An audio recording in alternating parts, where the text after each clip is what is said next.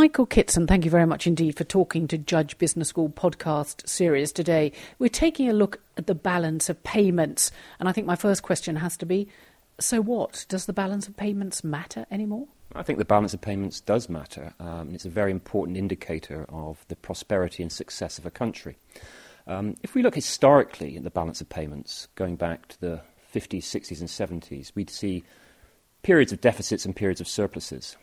Since the early 1980s, we've seen a structural problem emerging, where for every single year, Britain has a balance of payments deficit. And that basically means that the country spends more than it earns. And so that's a significant problem, because if we know individually or collectively as a household, if we spend more than we earn, we've either got to go to the banks to borrow to fund that expenditure, or we've got to sell off some of our assets. And basically that's what the UK has been doing for the past 25 to 30 years. It's been borrowing from the international financial system, basically from countries that run surpluses, to fund our deficit, or it's been selling off its assets. So we're all well aware of many of our companies, many of our shops, much of our land has been sold off, basically to fund our current consumption. So the balance of payments does matter. Particularly the balance of payments deficit does matter. We're continually focusing on the budget deficit in terms of the government's budget deficit, but another important deficit to look at is the balance of payments deficit. And we're going to have to sort it out. Now, I can remember people used to discuss that, economists, commentators, if we were exceeding in the red rather than in the black. But if you say it's been exceeded for 25 years, it's not just a current affairs problems about the recession. How have we managed to do this for so long without people saying it matters? Basically because we've been able to borrow or to fund our expenditure. So that's basically the global financial system is developed to be very sophisticated, and it's actually been able to transfer resources from countries that spend less than they earn to countries such as the UK and the US, that countries where we spend more than we earn. So the global financial system is very efficient in helping us to fund our consumption splurge. But ultimately, I think the financial systems are going to be unwilling to do this in the future. Once the financial crisis has run its course, we're going to see a new financial system globally. And I think it may mean that countries such as the UK and also countries such as the United States are not going to be able to carry on to fund these massive budget deficits. Does it mean we've got to get competitive with sectors like manufacturing again? We've just got to go out there and reinvent ourselves. Well, we've got to look at the policy options here to how to deal with a payments deficit. I mean, the conventional way is you have a lower exchange rate. And the lower exchange rate means you import fewer goods and you export more because your exports are more competitive.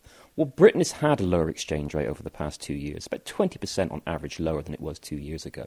And that's helped to an extent, but only to some goods and services which are very price sensitive. It doesn't really help us export more those goods and services that are less price sensitive. The other aspect of the balance of payments is, of course, as the world's in recession, countries abroad are buying fewer of our goods. So the exchange rate's helped a little, but the world being in recession has actually hindered our balance of payments improving significantly. So even now we have a significant recession. That means we should be spending less and hopefully having a better balance of payments. It's still over the past year been about 2 to 3% of GDP, around about £31 billion. Our balance of payments is in deficit. That's a significant number. Now, I know you still uphold the view that the recession won't be sort of V or W shaped, it's going to be long and protracted U shape. Doesn't that mean that we ourselves have got to get into a better state, that we've got to work on building up our industries, our manufacturing sectors, rather than slashing budgets? That's right. I think we need to redevelop our competitive advantage. Historically, if we take the long view, we were very strong in manufacturing. That's ended about 25, 30 years ago, and we increasingly then depended on selling services abroad, such as financial services. So we've got only small sectors of our manufacturing are now competitive. Pharmaceuticals and aerospace are competitive, but they're relatively small sectors. In terms of financial services, again, we're good at exporting financial services, but the current recession has particularly affected financial services. And they won't be the share of the GDP, the share of the economy they were in the future. So what that means is we need to build new competitive advantage, areas where we can be strong in the longer term. Areas such as the creative industries, areas such as higher education, where the UK economy, the UK sector is particularly strong globally. And is that possible? Is that likely, given we've gone through such a long period of decline?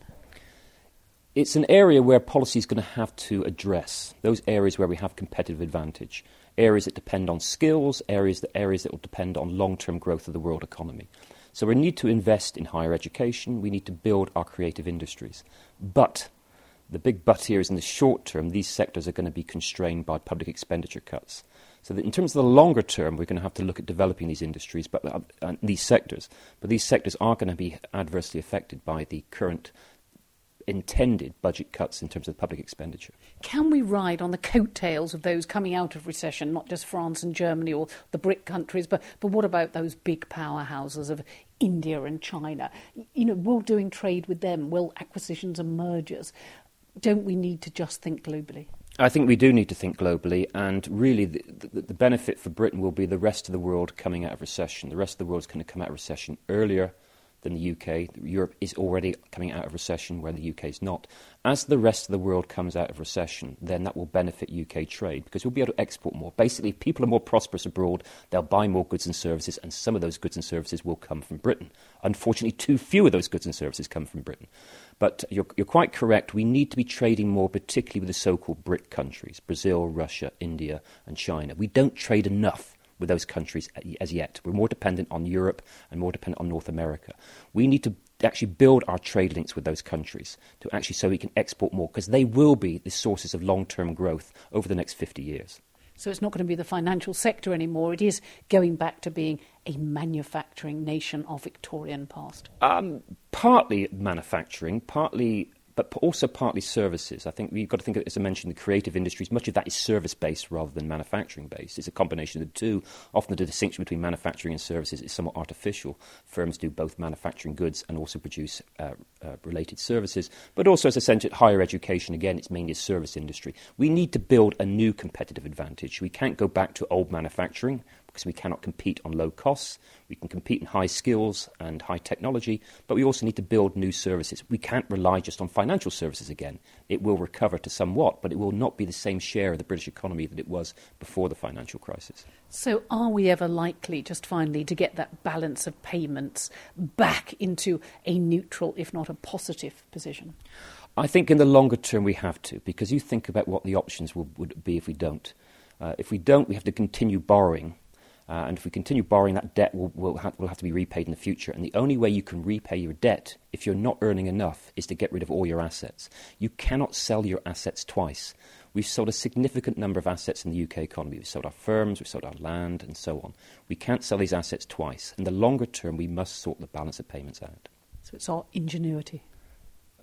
Ingenuity, ideas, technology, and, I think, a role for policy here. For too often, over the past 25 to 30 years, the governments have ignored the balance of payments. They've focused on the budget deficit, and increasingly that's the focus now. They've ignored the balance of payments. The balance of payments does matter, and we need to sort it out.